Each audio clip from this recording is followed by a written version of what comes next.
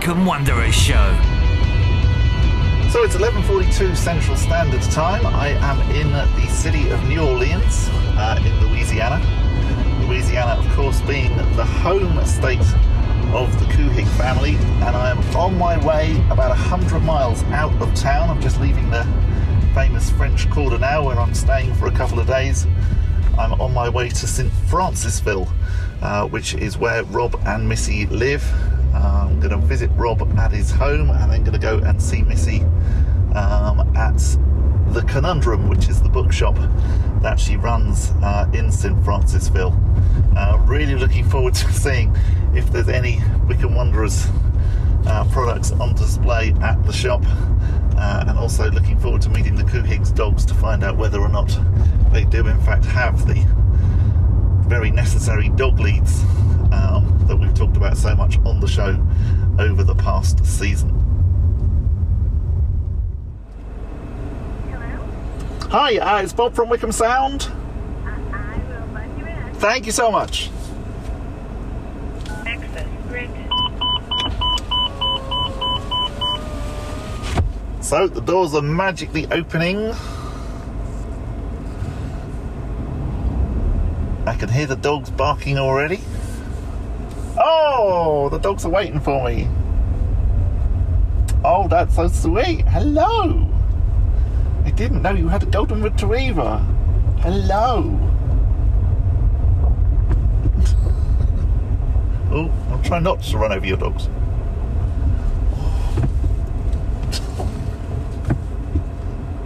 Where is she? I will try not to run over your dogs. I'm just going to park here.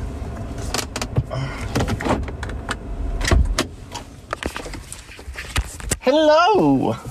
How are you? I was going to say, don't worry about the dog. He's an idiot. The other one's even stupid. Hello! How are you? Terrible you coming all the way out here. Why? Well, because I'm so excited to come all the way out here. Well, come on in. This one's Lady. And Hello, Lady. That's Buster. Okay. So, Lady, are you a golden retriever? 'Cause you Yes. Yeah. Okay. So we have a golden retriever at home. So don't worry. I'm very aware of how Rambunctious. and just Good to braveness. see you. Really good to see you. Thank you so much for inviting me look. out. And look, my wife says I'm to make the apologies that the place is usually in much more pristine shape. But we just decided to move here full time Okay. from our home in New Orleans 6 months ago, and so obviously two of us can't live in this little place. Right. Okay. So the entire back half of the house is being redone. That's quite all right. I'm not even looking. Don't worry. Come on. I'm imagining, given what you've done to Adams Park, I'm imagining it's going to be amazing. It is. It's going to have fantastic Wi-Fi. Well, that's the one thing we do not have. Oh, is really? Great Wi-Fi. Okay. Because it's so rural, and your boy Elton Musk has promised me, but I think he diverted mine to the Ukraine. Okay. Yeah. Seriously, whatever you want to drink, we have. So, Okay. Would it be very bad to say tea? Can you do tea? I think I can do. Okay, You want all right. hot tea? Hot English tea would be fantastic. You know, my wife drinks hot English tea, and so she has instructed me on how to make Okay. it, including that you do the water apparently, and then you turn it off after it's boiled. That's the one. If you put it on, I'm happy to do basically the rest. Okay. All right. You will see your choice of teas. Wow. Every time, one of the reasons I was able to persuade her to do this is that for 40 years I've been going to London, and she and I got married 18 years ago, and ever since she has insisted that I bring back tea. I didn't, all the time I was going there, I didn't know Fordham and Mason existed. Yeah. Oh, yeah. So, but the beautiful thing is they now have it at the airport. Ah, okay. But they don't have all the flavors. Yeah. So. Okay, so which cup? I'm happy with the mug. That's Okay. fine. Yeah. I'm not that English that I would go for the my gran would go for teapots Right. and things like that. But yeah. My wife is huge into the whole ceremony. She drinks tea morning and night. Oh wow. Okay. And a big part of our life is watching English crime procedurals Okay. where we have tea, or she drinks Yeah. tea, I drink coffee. I'm an American, for Yeah, God's yep, sakes. yep, that's fair enough. And we eat Walker shortbreads. Okay. Ah, oh, wow.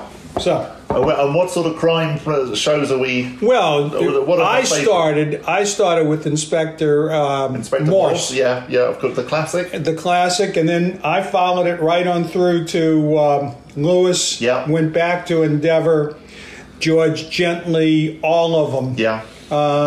And so now we're watching one, I guess BBC did, Victoria, this is out of Venice Blood. Okay. Very, so yeah, There's like a whole little industry now. It and is. They just keep going. There's, and so yeah, we watch them all. they keep finding different people to murder and whatever. Right. And she's a huge reader, as you know, and I read a lot, but from 6:30, 7 o'clock after dinner, we watch 2 hours of TV. We crank through it. Yeah.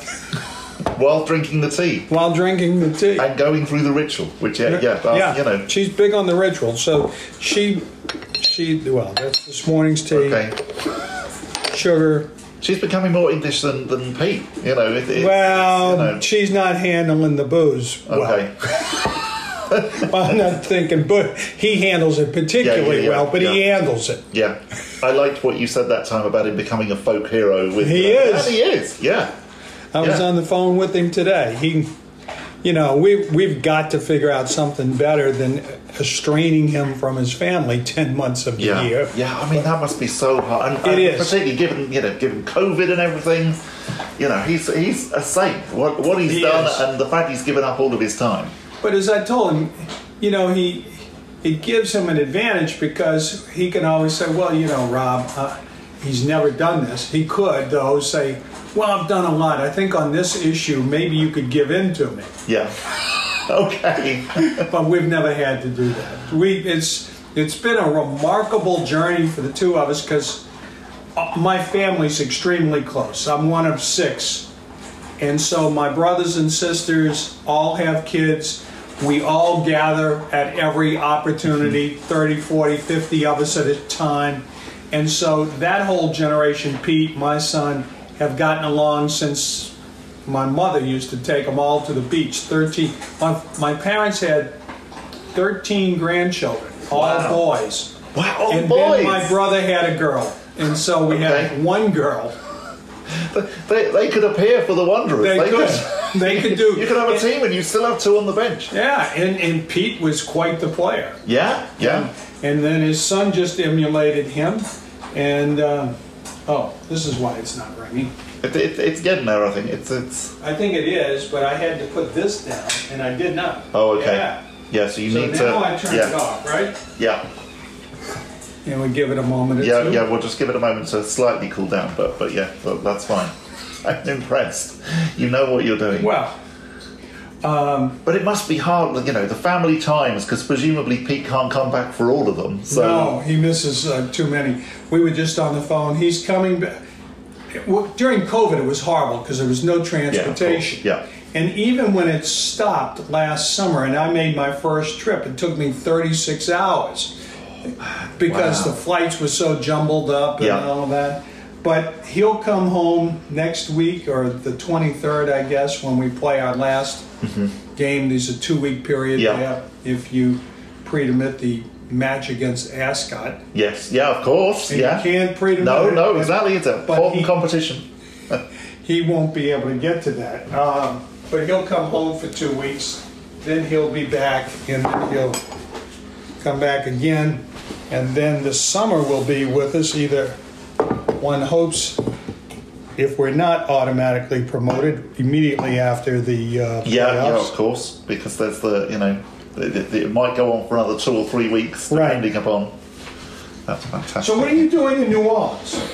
So really, to be honest, New Orleans was just the end of my trip to come and see you guys. Come on. Seriously, that was the that was the point. Did you talk somebody into paying for this? No, that I should have done, because I said that to Colin, who obviously presents the show with me this morning. I should have contacted the Louisiana tourist people that you'll forever showing round, Right. and said to them, "Hey, I'm coming." I could have set you up to interview the lieutenant governor. How long are you here for? So here until Saturday. So Let me see if I can't get him on the line. that would be very cool. Or even when I'm back home, I can still speak Right, to yeah. him. Well, I can do that. I mean, Yeah. I've helped run his campaigns and Okay. stuff. So So that was the main reason. So actually, the reason that I'm out in Vegas and in the US was first of all to go to Vegas. A few days in Vegas because I hadn't been for a while, so I Right. really enjoyed that. And are then you a gambler? a little bit of a Right. gambler, I just like the whole Vegas scene. It's just an interesting town. It to is me. wild. Yeah. I mean, I don't gamble at all, but you go out there, you take $100 and you play with it.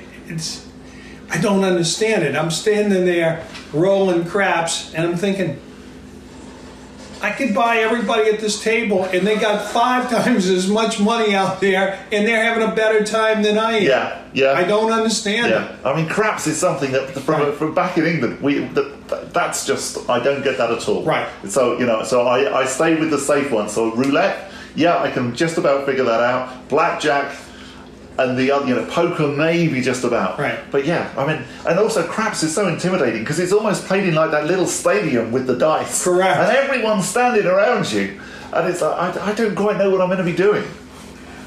Pete's quite the poker player. Is he? And Okay. do you know why? It's an interesting story. He and his father is probably the best investor I've ever known in my life. Mm-hmm. And when he got out of college, he worked for my dad for a while, and then he worked for the state as an economic development guy. And then he left to start his own fund for some fellows who had money. And ultimately, he bought him out. But when Pete came to work for him when he got out of college, Kevin was doing a lot of loan processing, which meant also making the loans, but also collecting on the loans. He made Pete go learn to play poker, and not just like learn the rules, play it for real. Okay, yeah. So that he could evaluate people and make quick judgments, because Wow. Pete's very quick mentally with numbers and the like. But of course. as Kevin Yeah. said, there's a difference between being quick mentally and putting it down on a sheet of paper. Yeah. It's different when you got to look a guy in the eye and you're Yeah. making those. And so Pete has played in some high-level tournaments. Oh, and done wow. well, yeah. Right, I think that's brewed. So where can I put Okay. the tea bag? You've got a... Yeah. Right there. There we go. Sorry. You want milk? Some milk would be great, please. And then we're good to go with that. If you don't tell my wife, I'm going directly from the container. That's fine, Would you don't worry. rather cream? No, milk will be great. I'm not expecting you to put it in a little jug or anything. Okay. No, that's fine. That's perfect. That'll That's how we be- have it at home. That's brilliant. Then you want honey? No, that's good. Just as it is, it's fine. Because, we have our own honey here. Oh, wow, do you? Sure, we got bees and everything. We're a full-service shop. I'm very Want to go impressed. sit out on the front? Yeah, that'd be Or we great. can sit inside if it's too chilly. I'm happy to go out in the front. That's fine. Oh, Sure. great. So you have the Wycombe Wanderers dog lead. Oh, that yes. was one of the questions. Was do the dogs get walked on the Wycombe Wanderers leash? And they Yes. do. When we lived in New Orleans, they both used to get walked on a daily basis. I'm wondering if Buster's collar's a Wycombe collar. Yeah, It does. It looks the same colour. Yeah. Hello. And we have photos of Buster watching games with us in his Wycombe t-shirt. Oh, fantastic. So the one thing I'm going to say to Missy is, so we have 4 dogs at home. So yeah, so it would be great to have the home, the away, and maybe the 2 goalkeeper as the leads. Right. That would be wonderful. Just so that then they've all got their own ones.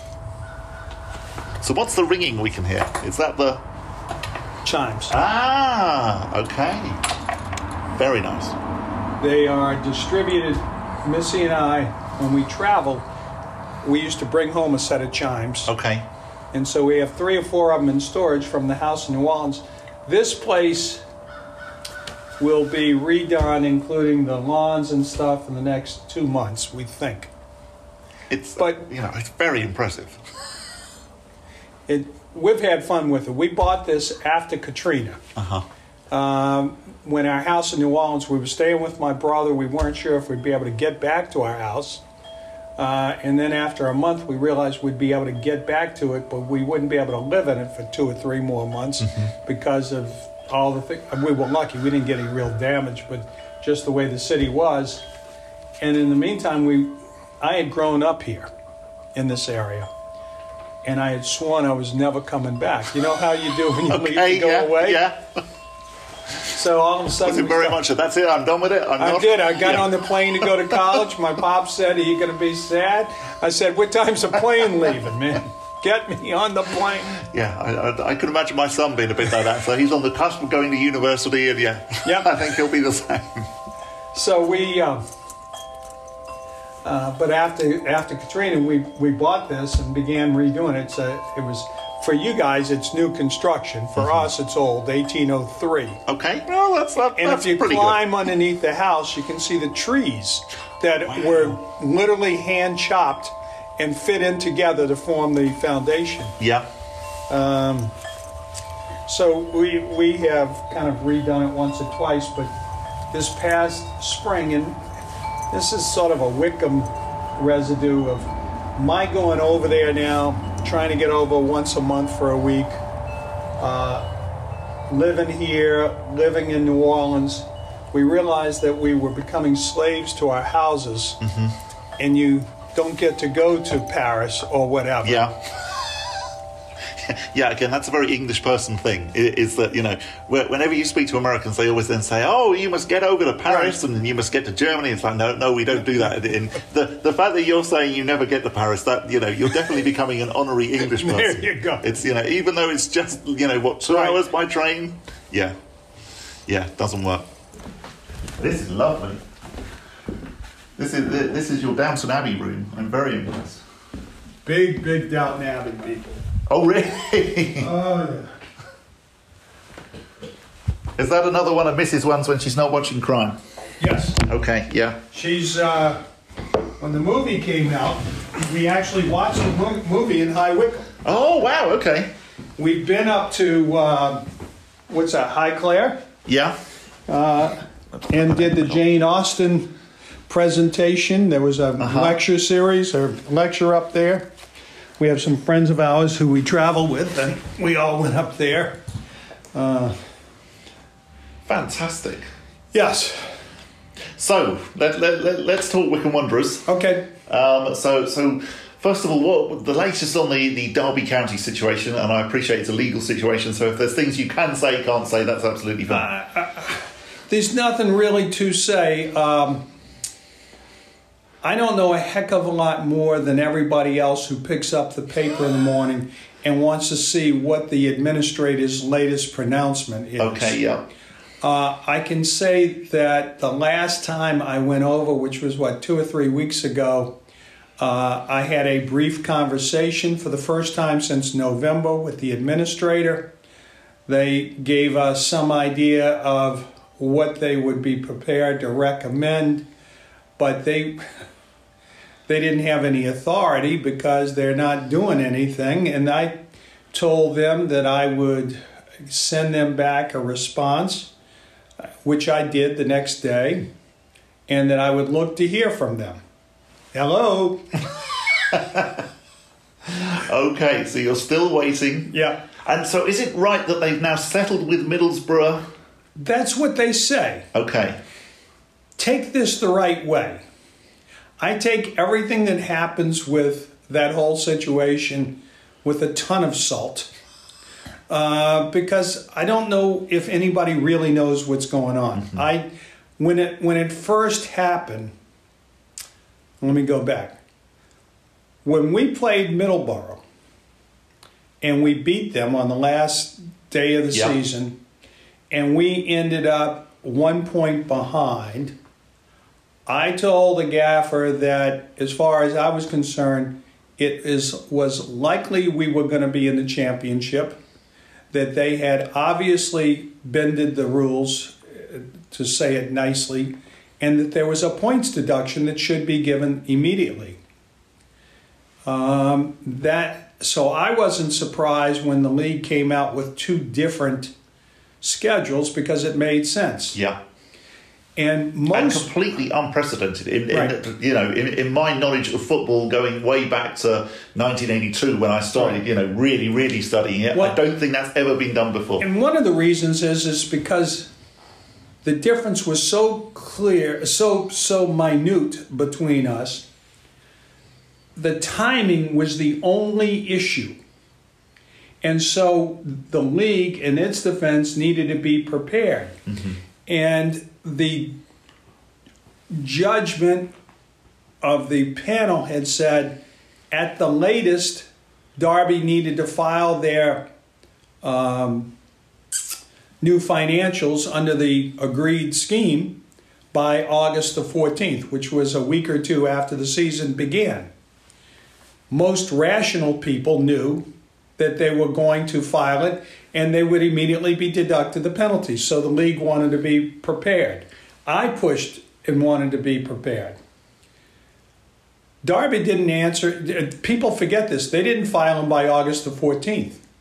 We could have, I don't know that the league would have agreed, but I suspect they would have, switched places as late as August the 14th or even the 21st, because what most people don't realize, Derby and we had exactly the same record.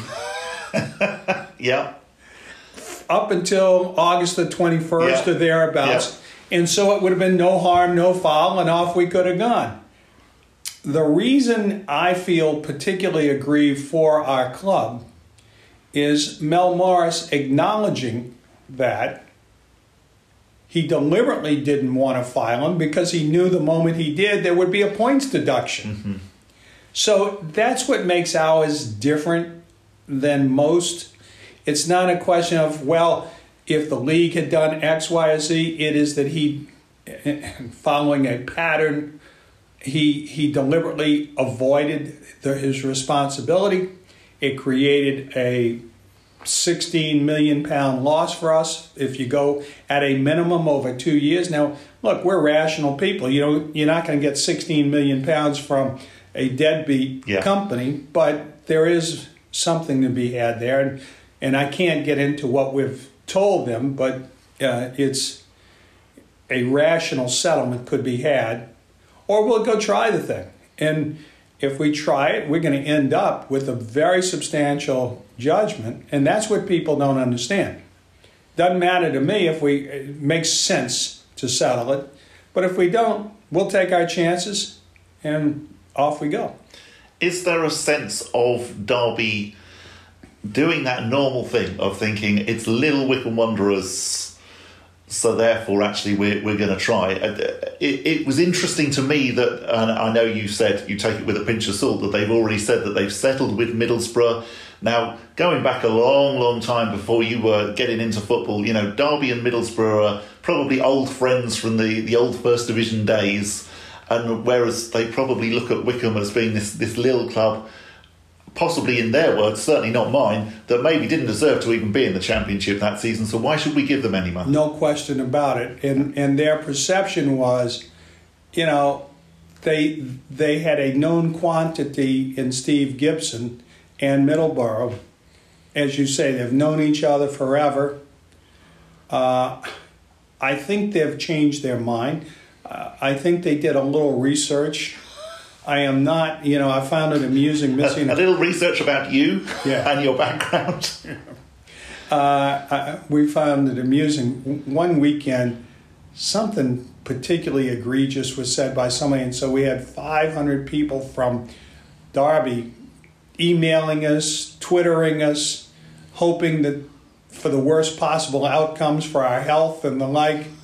And you almost had to laugh. I felt sorry for the people, but who did they think they were dealing with? Sure. Oh my gosh, they've intimidated me. I give up. What people don't understand, I take my responsibility seriously. It's not just for me. 25% of the club's owned by the trust. Mm-hmm. I owe it to them. And as my wife will tell you, half of my 75% is owned by her. I better take it serious for her. Yeah. And also, I know that you are a guy who loves your sport, and so I'm sure that there is some sympathy within you for the fans of Derby County, but actually we're not talking really about the fans of Derby County. No. We're talking about the business people behind the corporate it. side of Yeah. it that sat there and made a deliberate decision not. And here's why: they knew that if they fulfilled their obligation, they would be now in League One trying to sell a League One club for £50 million, with the likelihood that they're going to get deducted because they would have had the points deduction. What they should have done they did what they needed to do. If it had been me, I would have gone in, I would have thrown myself at the mercy of the EFL. I would have said, pound me for every point you can possibly think of, but do it now, send me down so that I can go out and sell this club as a clean League One club with a beautiful stadium, with a beautiful manager, and we'll take our chances of going up again. Yeah, yeah. And they would have been back in the championship in all likelihood this year or next year. Yeah, yeah. Talking then of League One, how is this season going for Rob Couhig? Well, for me, I don't kick a ball. I enjoy it. Look, being able to get back and be with the fans is huge. I really like what we have done off the pitch. The new training, not new training ground, but the redo of the training ground has been sensational. I don't know that people understand why we would spend the money we did on it, but from my perspective, it's where the players and coaches have their office. It's where they go to do the 95% of their work that comes across on a Sunday or a Saturday. Yeah, it is their workplace, really. It is. We think of it as the stadium, but actually that's not true. Right. They spend 3 hours every 2 weeks at the stadium. Yeah. They spend 40 hours a week or 50 hours a week at the training grounds. So we wanted it to be nice. And look, the Trust membership and volunteers have done great, but we've got that. For the first time, they actually have good Wi-Fi without Mr. Musk's help. He says with a certain bitterness. But they have a new media room. They have enough room for the coaches. With Pete and I were talking about, we have a 50% bigger coaching staff than we did when we came in. We have 50% more trainers and the like than we did when we came in. We have analysts that didn't exist when we came in. We have a squad that's 15 people bigger than it ever was. And we have a squad. The very fact that you're using the term squad, right, which definitely previously Gareth would talk about a team rather than a squad. And then at the stadium itself, my frustration is I don't know if people understand how huge the change is and how comparatively good our stadium is to every other stadium, not just League One stadiums, but virtually top to bottom with our technology. Not just, we got a great scoreboard, but half of the League One teams have a great scoreboard. We have the state-of-the-art LED boards that go around. 2 or 3 premier clubs have that same state-of-the-art. So I can't say we're unique on that. The combination in League One puts us apart. Mm-hmm. We have brand new floodlights, something I never thought would be big, but it's huge. And I give my man Trevor Stroud, he said, we got to have floodlights, okay? You can be in charge. Get us the floodlights. And if you notice, sometimes after we score, they'll do the little, that's Trevor. Oh, definitely, yeah. The speaker system is truly state-of-the-art, and I blame my brother Kevin for that. Kevin owned a company by the name of PreSonus. And you'll see the PreSonus. Of course, yeah. Kevin, as a gift, gave us $30,000 worth of speakers. As I told him, thanks a lot. It's ended up costing me $1.5 million because those speakers weren't what was actually needed for inside the stadium. We had to change out the entire inside so that we now have the best speaker system of a stadium in the UK. And when we did that, we had to change out our CCTV. So we now have you can look at your face as you're coming down Hill Bottom Road towards the stadium. And you can say, hey, it's Bob from Wycombe. That's exactly, this guy's nothing but trouble. and we can pitch point everybody, and we have 2 sets of phone systems and all that.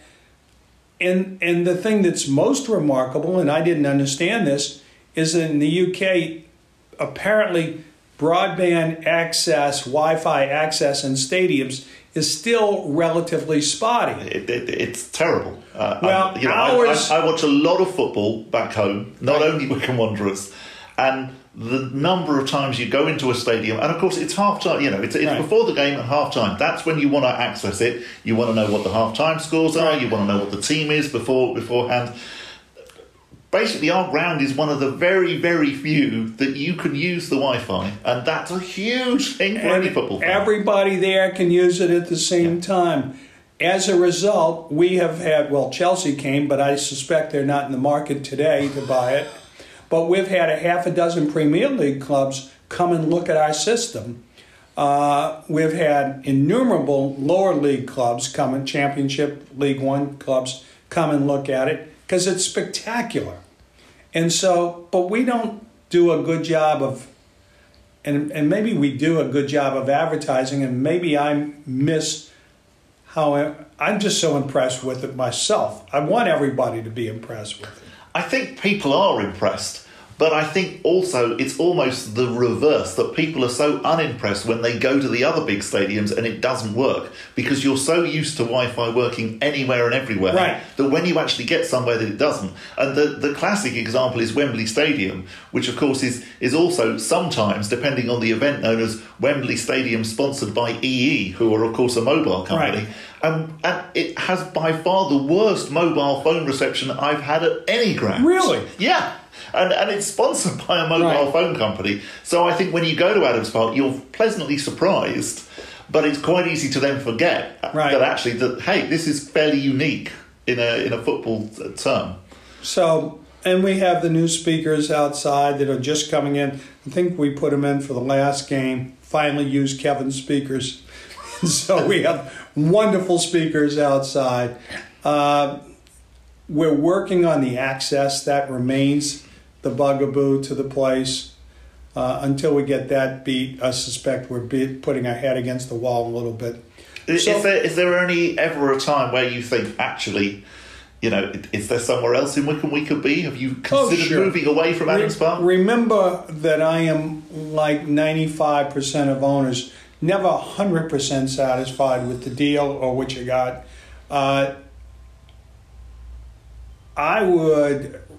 My partner in this is the trust, and they are our landlord, and they are jealous about the use of the facility, as they should be. But every once in a while we think, gosh, we're spending a lot of money.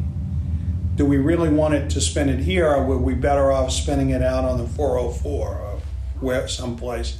But you got to find a big chunk of land. You got to pay for a big chunk of land. And I'm at an age where I don't know that I want to get into a 6 or 8 year battle to put together a new stadium. Yeah. But we have to do something with the Terrace Inn. It is fit for purpose, but it could be so much better. I would like to bring it closer to the pitch itself. I'd like to make it a little bit more vertical.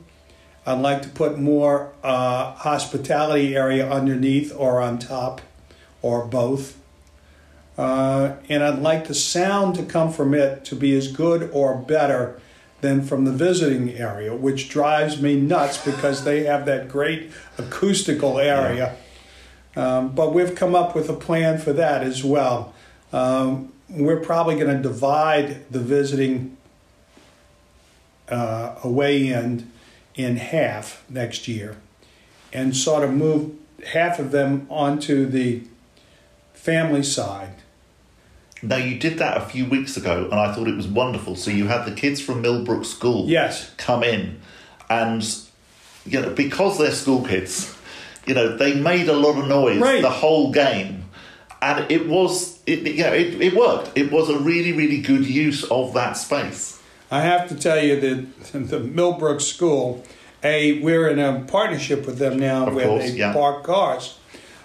And Pete and Neil came to me and said, or Matt, and said, look, we'd like to give these tickets to the Millbrook School.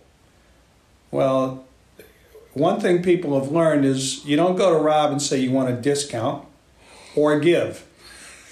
I don't mind writing a personal check, but I don't want the club to.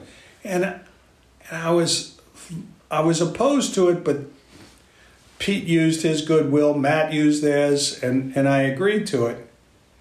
And by coincidence, for that game, we did a promotion for our subscription plan. And the guy who won, I don't know if this was top prize or the lowest prize, got to spend the day with me. Yeah, I saw. Yeah, and so we're sitting having breakfast, and I said to him, when was the first time you went to a Wycombe game?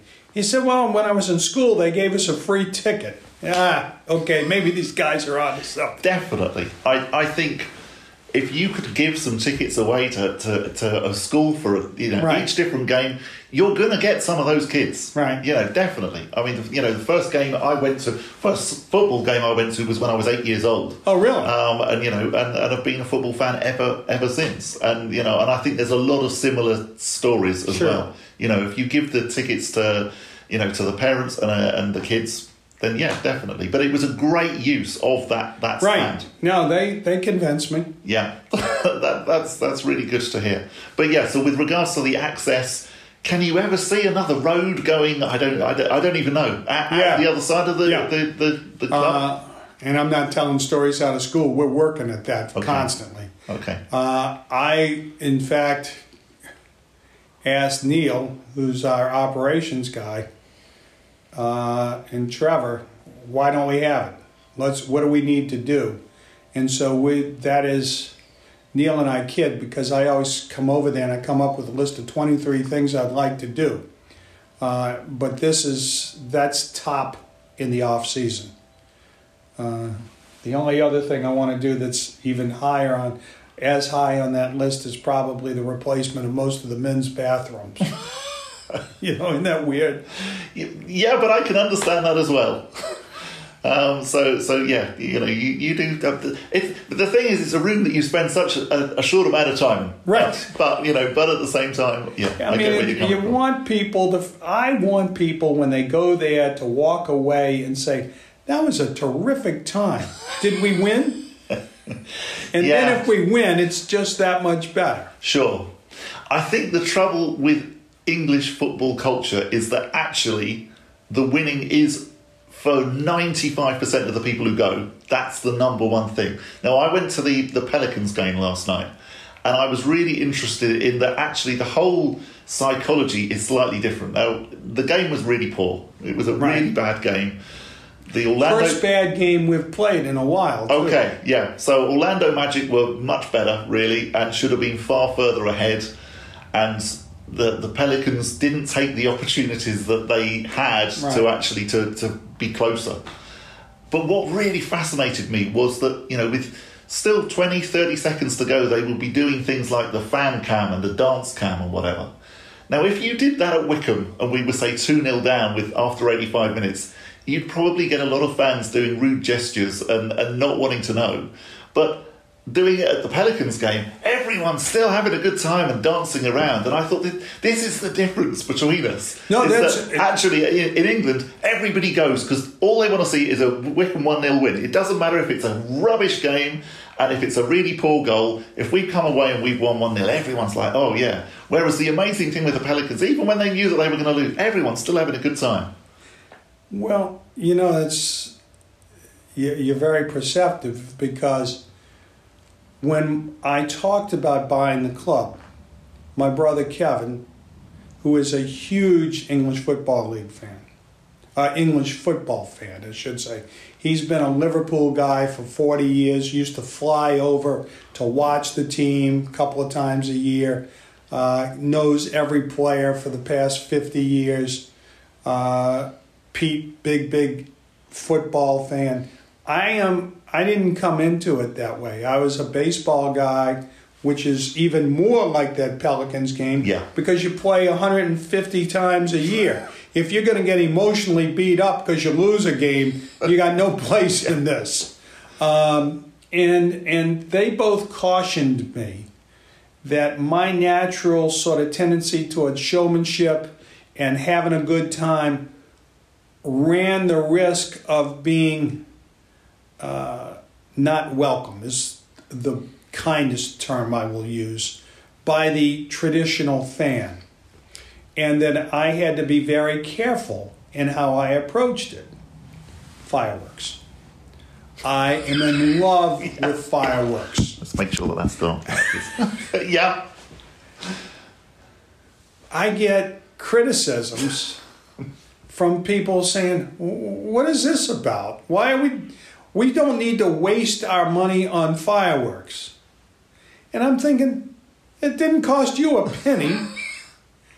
What do you think? Because I don't have fireworks, I'm going to have somebody else playing striker next week? How about we recognize that it's the totality of the experience? And here's, just as I acknowledged that free ticket actually got me somebody, we have had many a family call up and say, just trying to make sure you guys are having fireworks because the family loves the fireworks. Now, there is a coterie of people, a strong coterie, who, if we never have fireworks again, will be happy. The fact that we've never lost a game with fireworks, I was going to say, works in our favor. And so we're trying to figure out if we should put them on for Saturday or not. But it's hard at 5 o'clock in the afternoon. yeah, of course. But yeah, so that cultural divide, that's probably, I mean, the biggest difference. And of course, Kevin, and I'm a reader, so I've now gone back and educated myself on how the sport came to be. You know, from the mill guys working for 6 days, and you get off at noon, and you go get yourself loaded, and then you go watch the mill team play that the owner sponsored to make everybody feel better, and then you could get drunk and you could have a fight, and it was all male dominated. And one of the first things we try to do, and the reason we have Missy on the board, is that we believe in a family atmosphere. And that sort of runs headlong into a lot of traditionalists who think it ought to just be the guys out drinking beer and yelling and screaming. But a lot of the women do too. So we live in a different culture. I think it's interesting you come at it from a baseball point of view, because I think, and I possibly even said this to you before, I think there's a lot of similarities back home between baseball and cricket. Right. In that people will go to cricket and it doesn't really matter. The game broke out while I was there. Yeah, they're happy to go, they'll drink the beer, they'll have a good time, and they'll come away, and whether your team has won or lost doesn't really, unless it's the Ashes or something like that, right. It doesn't really matter. Whereas I think our football's codes, both of them, are very similar. I haven't been to see the Saints play, but I have seen various football teams, and I would imagine that, if the Saints have lost, maybe there wouldn't have been quite so many fans doing the dance cam thing, say, towards the end. No, there would not be. And in fact, there's a palpable deflation of people's enthusiasm in the city of New Orleans when, remember, I grew up when the Saints never won. Or rarely won. And when you were losing, it just sort of took it out of you. I'm a big college football fan.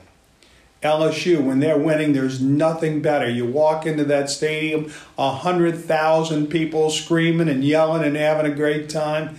And when you walk out, if they've won, everybody's still having a great time. If you've lost, you got to be careful. There might be a fist fight breaking out. Yeah. And I think that's almost that's right. The culture. I think that's what you're dealing with regards to people who then complain about the fireworks and whatever. It's such a minor thing, I realise, but well, it's not. It is and it's not, because a sport and an enterprise can only be successful if it understands the culture in which it operates. One of my deals is to try and subtly change a little bit of the culture and say it's okay to have a good time. Even if we lost, you don't want to be happy that you lost, but it's not like anybody got killed, for God's sakes. And we're going to play again 45 more times. Yeah. And you know, but the thing that has been incredible to me that I did not understand is the existential nature of the English football system. If you get relegated, oh my God, that is, nobody may get killed, but somebody can lose a job. And I'm not talking about a high-priced manager. I'm talking about if I'm in League One next year as opposed to Championship, I will have probably 30 less people working for us. Those are real jobs. Yeah. And those are people that you know. Yeah, and so you get to know them. Is that something, and I'm not suggesting at all that you're going to become head of the EFL or anything, is that something that you would like to change? Would you No. Would you like to see the American system come into England, or is there actually Vice something... versa. I was going to say, is there something that could be learned? Let me tell you, if you could take that and put it into American baseball, it would change baseball so much for the better. There is nothing, well, I say nothing worse, but to go watch the Marlins and the Tampa Bay Rays when they're both in last place and it's the middle of August and it's hot and you're out there and it's you and 8,000 of your closest friends in a 50,000 seat stadium, and it's awful, except baseball's a different game. I'm sitting there watching a baseball game, I'm drinking beer, you and I are having a conversation, yeah. My wife's reading a book next to me, you know. But if there was a chance that the Marlins could going be, out. Yeah. Then they'd have 35,000 people in there. Of course, that's what happens, isn't it? Yeah. Is that, you know, that Adams Park becomes packed and would have been packed last season. And as you rightly, you know, some of those final games, you know, if the fans had been there, well, that's why a huge difference. And I got to tell you, I beat my head against the wall, and then I realized I was wrong. That this is, in fact, one of the reasons people are so intense about these games, because everything matters. Yeah. And soccer, baseball, yeah, you win or lose on the swing of a bat, but you know when the guy's getting ready to swing the ball, swing the bat. In soccer, I can't get up because, yeah, your team's got the ball and they're going down, but we could steal it and be out on a breakaway and I missed the only score of the game. Yeah. Yeah, you've got to sit there for the 90 minutes, and particularly with Wycombe Wanderers, don't leave until it's over. Till it's over. Yeah. When we were looking at various teams, I had a guy, Mark Palmer, helping me out. And we were down in Yeovil, and I said to Mark, I'm looking at remember my background again, baseball. I'm trying to figure out how much food and drink I can get you to eat in the course of 9 innings, all right? So I built our concession stands when we built our new stadium so that even as you're buying your food and drink, you're looking at the game. So you're not missing much, but you can constantly be rotating through. Yeah. And everybody, all during the game, is up in that concourse area, eating, drinking, talking to each other. But it's great that you can do that and still watch the game. Right. And I would love that to be a standard thing at our football. So I tell this to Mark, and I said, why don't we have that at our soccer matches where people could get up? He said, let me tell you, I'm not leaving while the game's on there. If I got to go to the bathroom, I'd rather be on myself than get up and leave. And I'm like, I can't believe this. But when it comes down to it, though, that's not true, and you do go to the bathroom. Right. And as a Chicago Cubs fan, what I loved about going to Wrigley Field was that you could go to the bathroom and that they will pipe Pat Hughes' commentary absolutely into the bathroom, so you still know what's going on. And they have TVs in the bathroom. Yeah. You know. This is a perverse thought because I know him, but could we have Phil Catchpole's commentary piped into the bathrooms at Adams Park? That's a great idea. I know of no reason why we can't. Speaking of great hires, one of the best things we have done in our 2 years was convince Phil to leave what was a relatively safe position and come with us. He's a professional. You know this. Yeah, he's fantastic. And he's been already changing Wanderer TV. But just Wrigley Field's one of my greats. But I tried cases around the United States, and one time I was in Chicago for a couple of weeks, and a buddy of mine who went to college with me, I got tickets because I owned a baseball team, and we went there and watched batting practice, and we had a couple of beers. And the next thing you know, we're both not passed out, but we're sound asleep in the sun. And Andre Dawson, that's how long ago this was, hits a home run to win the game, and we both woke up. What just happened? No idea. Wow. But that's what I loved about baseball. It's exciting and it's fun, but it's also, we covered 20 years of our history while we were sitting there drinking beer. And that's the great thing about baseball. With regards to the TV package, I'm surprised that the EFL don't sell them separately, so that possibly you could have the Championship being sold to Sky, League One sold to BT Sport, because it would get so much more coverage than the little scattering of games that League One and League Two get, say, live. I think it's because the owners don't recognize the value of what they have.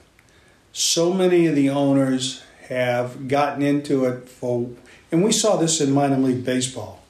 They got into it because they love the sport and they're from their hometown, and so they're going to make sure their town does all right. That's probably 40% of them.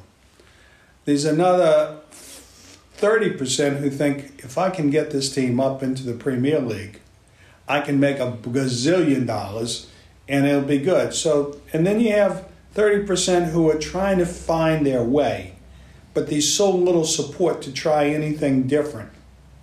The good thing for us in COVID is I got to meet a lot of U.S. owners via telephone. And so you begin to share common stories. One of the things that came out as a result was we all were supportive of cost controls.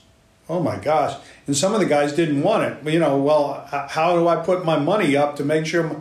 Well, you know what? If we all have the same amount of money, NBA style, NFL style, Major League Baseball style, you can put a tax on it if you want to spend more money. But we control spending, and then it's on me to hire a better manager or build a better training facility or do things, and I'm actually trying to build value in my club that will sustain beyond it. I have begun to proselytize for a cap of spending on players that's not related to how much you can spend per individual, but take the total package you get from the league in media money, solidarity money, whatever it is. That's it. Spend whatever you want on developmental players, but if you're a 25 or 30 person squad, if you get $2.5 million from the league, that's what you get to spend. Okay. Everybody's even. Now, do I then have to pay Gareth more money? Probably, because everybody say, well, that guy does a lot with little. Yeah. So he becomes more valuable than if, the club down at Ipswich drives me nuts. They get bought by a pension fund. And I asked somebody, how do you convince a pension fund to buy a club where you're going to lose money? By definition, isn't the point of the pension fund to accumulate? And I was told that they convinced the pension fund they will get their money back when they get to the Premier League. Oh my God. Yeah. Please send these people over to see me. Yeah. I have a club. And you think there's so many clubs who are all trying to do the same thing. Yes. And that's, and only 3 clubs go up a season. And most of the time these days, they're the 3 that came back down. Yeah, these three of 6 or 7 clubs. Yeah. Yep. I got to know the CEO of Fulham. Maybe not CEO. The guy who lives in Jacksonville. His friend and my friend. We talked a lot, and man, the difference though for those guys when they go up. And of course, what Fulham's doing with their real estate investment all around is huge. I find it. That's the part I love. I could get really excited by all that. You mentioned Gareth. with regards to, say, our recent dip in form, is there ever a time where you have what we might call the sort of itchy finger trigger syndrome, where you're thinking, is this the right guy to be leading Wycombe Wanderers? No. Two reasons. Philosophically, I've run both of my law firms and my other businesses, and I am never a believer that, oh my gosh, you tried a case and you lost it, therefore you're not good enough. It's the body of work that I'm looking at. Are we making progress as time goes on? You can't measure in sport, it seems to me, even if you have a disastrous run of 20 games. That doesn't mean anything. It's why are you doing it? What's happened? What did we look forward to and the like? And so I have told Gareth, and this was either early on or during the run, I said, man, the one thing you should never worry about is your job security. You can lose the next 20 games, and I'm going to expect to see you next August here. He makes it easy to say that. I am convinced that he's a good judge of talent. He's a very good man manager. He's pretty good at managing me, which is part of the manager's job, truthfully. He keeps me informed. He and Pete and Andrew, I think, have a great eye for talent. So, look, if I expect to be promoted at the end of this year, but if we're not, that's the vagaries of sport, not the failure of him. Now, if he were to come up and do something absurd, that'd be different, but I don't see it. I mean, he's at an age where you know what you got. And then I watch a lot of these guys. What are they expecting the manager to do? Is he going to kick the ball? Yeah, Frank Lampard recently saying, did you think I had a magic wand? It's really heartening to hear you say that, and really that question was for all of the people, or the minority of people on Facebook, on one of the Wycombe Wanderers groups that I've read in the past couple of weeks, where they're questioning the manager, and you think, well, this is the guy who's got us up, out of League 2, out of League 1, and surely after 500 games and 10 years, you must realise that actually we're onto such an amazingly good thing.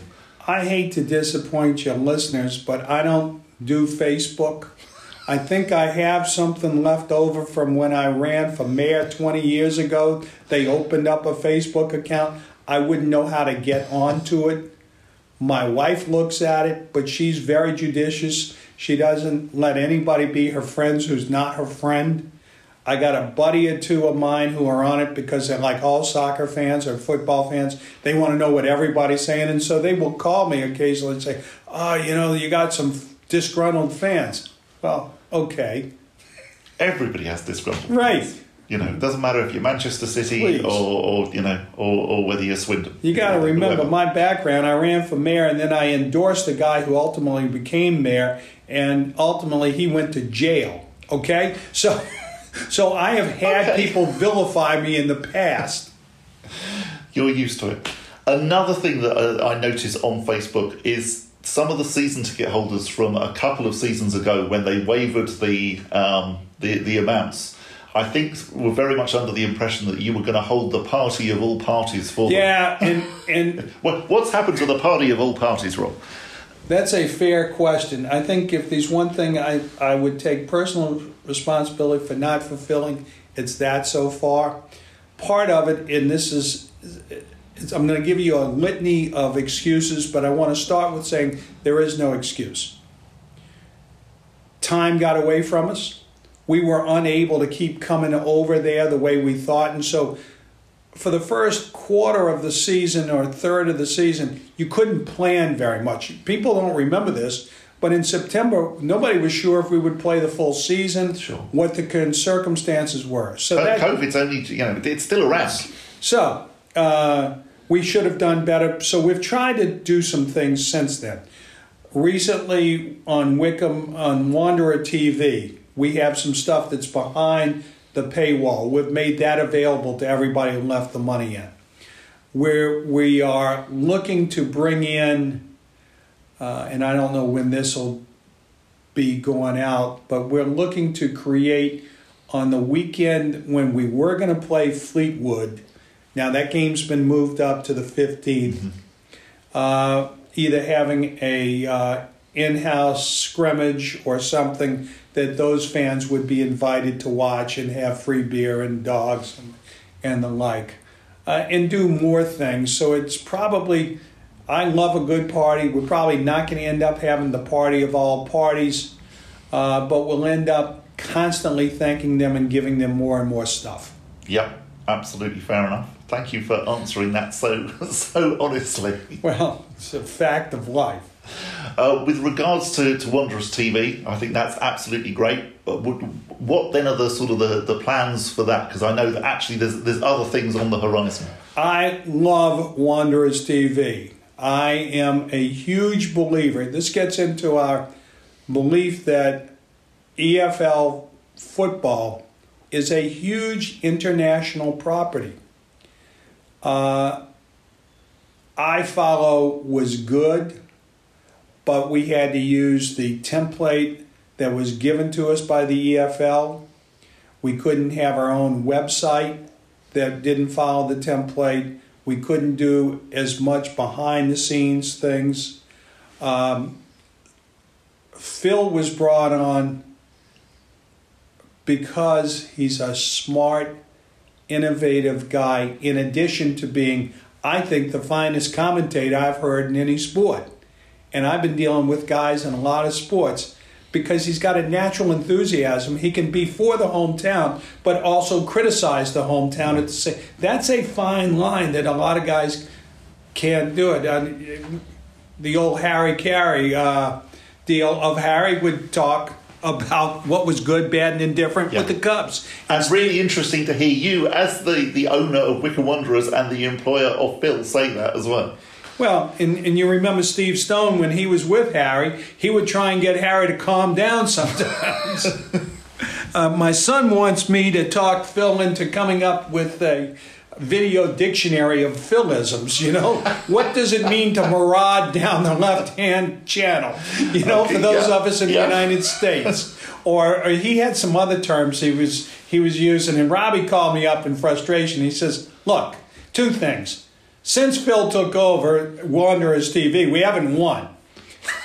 That was several weeks. Yeah. And Phil quickly rejoined. He said, no, we won the Oxford game. Yeah. Tell Robbie, back up. But also, I need an explanation of some stuff. So, fun. Go back, and this weaves into the discussion you and I really are having, which is, it's an existential game, but it's a game. Yeah. You got to enjoy it. One of the things that I love about my family is we have a good time. We laugh. We are hard fighters, but few have as much capacity. If you came to Thanksgiving dinner with us, the way this team got bought was my brothers and I are sitting around smoking cigars and telling big stories, and they said you couldn't buy a club. I'll show you can buy a club, and you're laughing, but Phil brings that joy to it. He also brings a sense of commercialism, commercial reality. So the plan for Wanderers TV is ultimately to build out a channel that has a lot of content. And you're starting to see more and more long-form interviews. For your area of what you do, to take and give a guy 4 minutes of time is huge.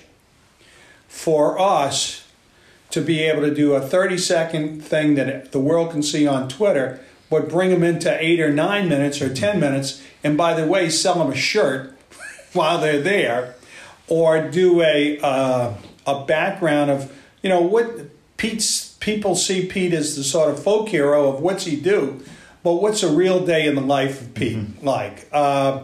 When Gareth goes home, we all know the music side, but these other sides, and building it as much as possible so that people feel that constant connectivity to the club, so they're more likely, and this is the non-altruistic part, to want to go out and see them. I think that one of the things that we have done successfully, that again, we don't talk about. When we took over the club, they sold the prior year 90 or 95,000 pounds worth of merchandise. It only cost them about 120,000 to do that by the time you put in the labor and the materials. Last year, with COVID, with the shutdown, we exceeded 250, I want to say, our first full year. And this year will be closer to 600,000. That begins to generate real revenue that we can maybe buy that striker that they want me to get instead of cutting out my fireworks. And Wycombe TV will be a big part of that. It will be, I can see where Phil, we already do his Ringing the Blues broadcast through it, which I think is terrific, but there will be other people out there. It wouldn't surprise me to see a former player come on board and do a weekly summary of League One or championship activity or all three, sort of getting into it in a different way. What it sounds like you're eventually almost working towards is that actually you'll be able to come home from work and watch an hour or two of Wycombe Wanderers content rather than watching Sky, BBC, whatever. And if you think about it this way, and this sounds less sporting interested than I am, but it's a fair summary. I see the team as content, and the major source of our content, around which all the other content ultimately revolves. But instead of just doing 2 hours of TV a week, you'll be able to do 6, 8, 10 hours so that the guy who comes home from work flips it on, what's going on? Well, the latest is Joe Jacobson signed his contract for next year, but we've got Stephanie so-and-so who's critical of that now coming on to talk about it, or who's in favor of it, and we're going to have a little 5-minute show. But before we do that, let's go back and look at what Joe's done for the club over the past 4 years, and who else could we have gotten instead of Joe? Have some fun with it and make it interesting. The part that's difficult is how much do you spend creating that for an audience of 23 people? And so how do you make that audience not 23? But I want to say we're pretty close to, I don't want to use a number that turns out to be wrong, but we're bumping up against 1,000 people who are now doing the subscription on it. And as you get to that 1,000, then that pays for a lot of sense. When you get to 5,000, you have something that really works. And I think that is very conceivable for us, particularly in the growth areas outside the UK. One of the things I'm proudest of is the whole worldwide wanderer phenomenon, which is created in whole cloth by me one day because I love the alliteration of it. And I realize that we do have a worldwide deal. And so I love that we're finding out where some of these things have come from you buying to the Wycombe Wanderers worldwide phenomenon, which it is just wonderful and fascinating. I think as well, going back to the Wanderers TV and the content, is that actually we have such interesting players and coaching staff. You hear some managers speaking after a game and they come out with the same thing over and over again. But Gareth is such an interesting character, and the players as well. Joe Jacobson that you mentioned, who does all of the tweets and stuff with his dad as well, and obviously Bayo. There's so much. One of the things I would tell you that comes from the vantage point of being 100 years old is that I have learned that people are interesting, and if you have the right people asking questions, you find out that your dad used to go to Chicago, and therefore you became a Chicago Cubs fan. And so when somebody mentions Andre Dawson, you stand up and salute. What the hell? Who would have thought that? But it requires, and you know this because the business you're in, a special person to do that interview. There are hundreds of interviewers who have the technique of saying, well, Joe, I noticed you were able to hit a left-in swinger from the corner, and that caught him off guard. Isn't that right? Proving how smart the interviewer is, as opposed to a guy who says, Joe, what were you thinking when you walked up there? What was your goal when I know you wanted to score, and has that additional little bit of professionalism that can say, I wasn't sure, Joe, if you were going to go for a left-in swinger or not, because I saw Gareth cheating up there. What was happening there? You know, somebody who can engage in a discussion that leaves the listener informed in a way they would not have been. We had a baseball broadcaster for us 100 years ago. He was the smartest guy I've ever met in baseball. He was too smart by half because we had some very good people to interview, but his interviews were basically cross-examination techniques. Isn't it true? Isn't it true? Isn't it true? So, and they end up feeling like they're on the stand. And also, if you do that as well, they're not probably going to give you quite as much as if you just let them talk. If you let people talk, they get into things that you never would have expected. And that tangent may become the show. Yeah. So true. The question I have is, people have been so kind to us and things have gone so well. Have we built up an unjustifiable, what's the right word, expectation in people's mind that nobody can now meet? It's always tricky, the success, isn't it? And it's such a football thing in that you appoint a new manager, and that manager in their first season gets you promoted, and so the expectation goes through the roof. And if that manager in that next season gets relegated and maybe struggles to get out the division the following season, then people are starting to snipe and whatever. I think it's slightly different in that you guys are the owners.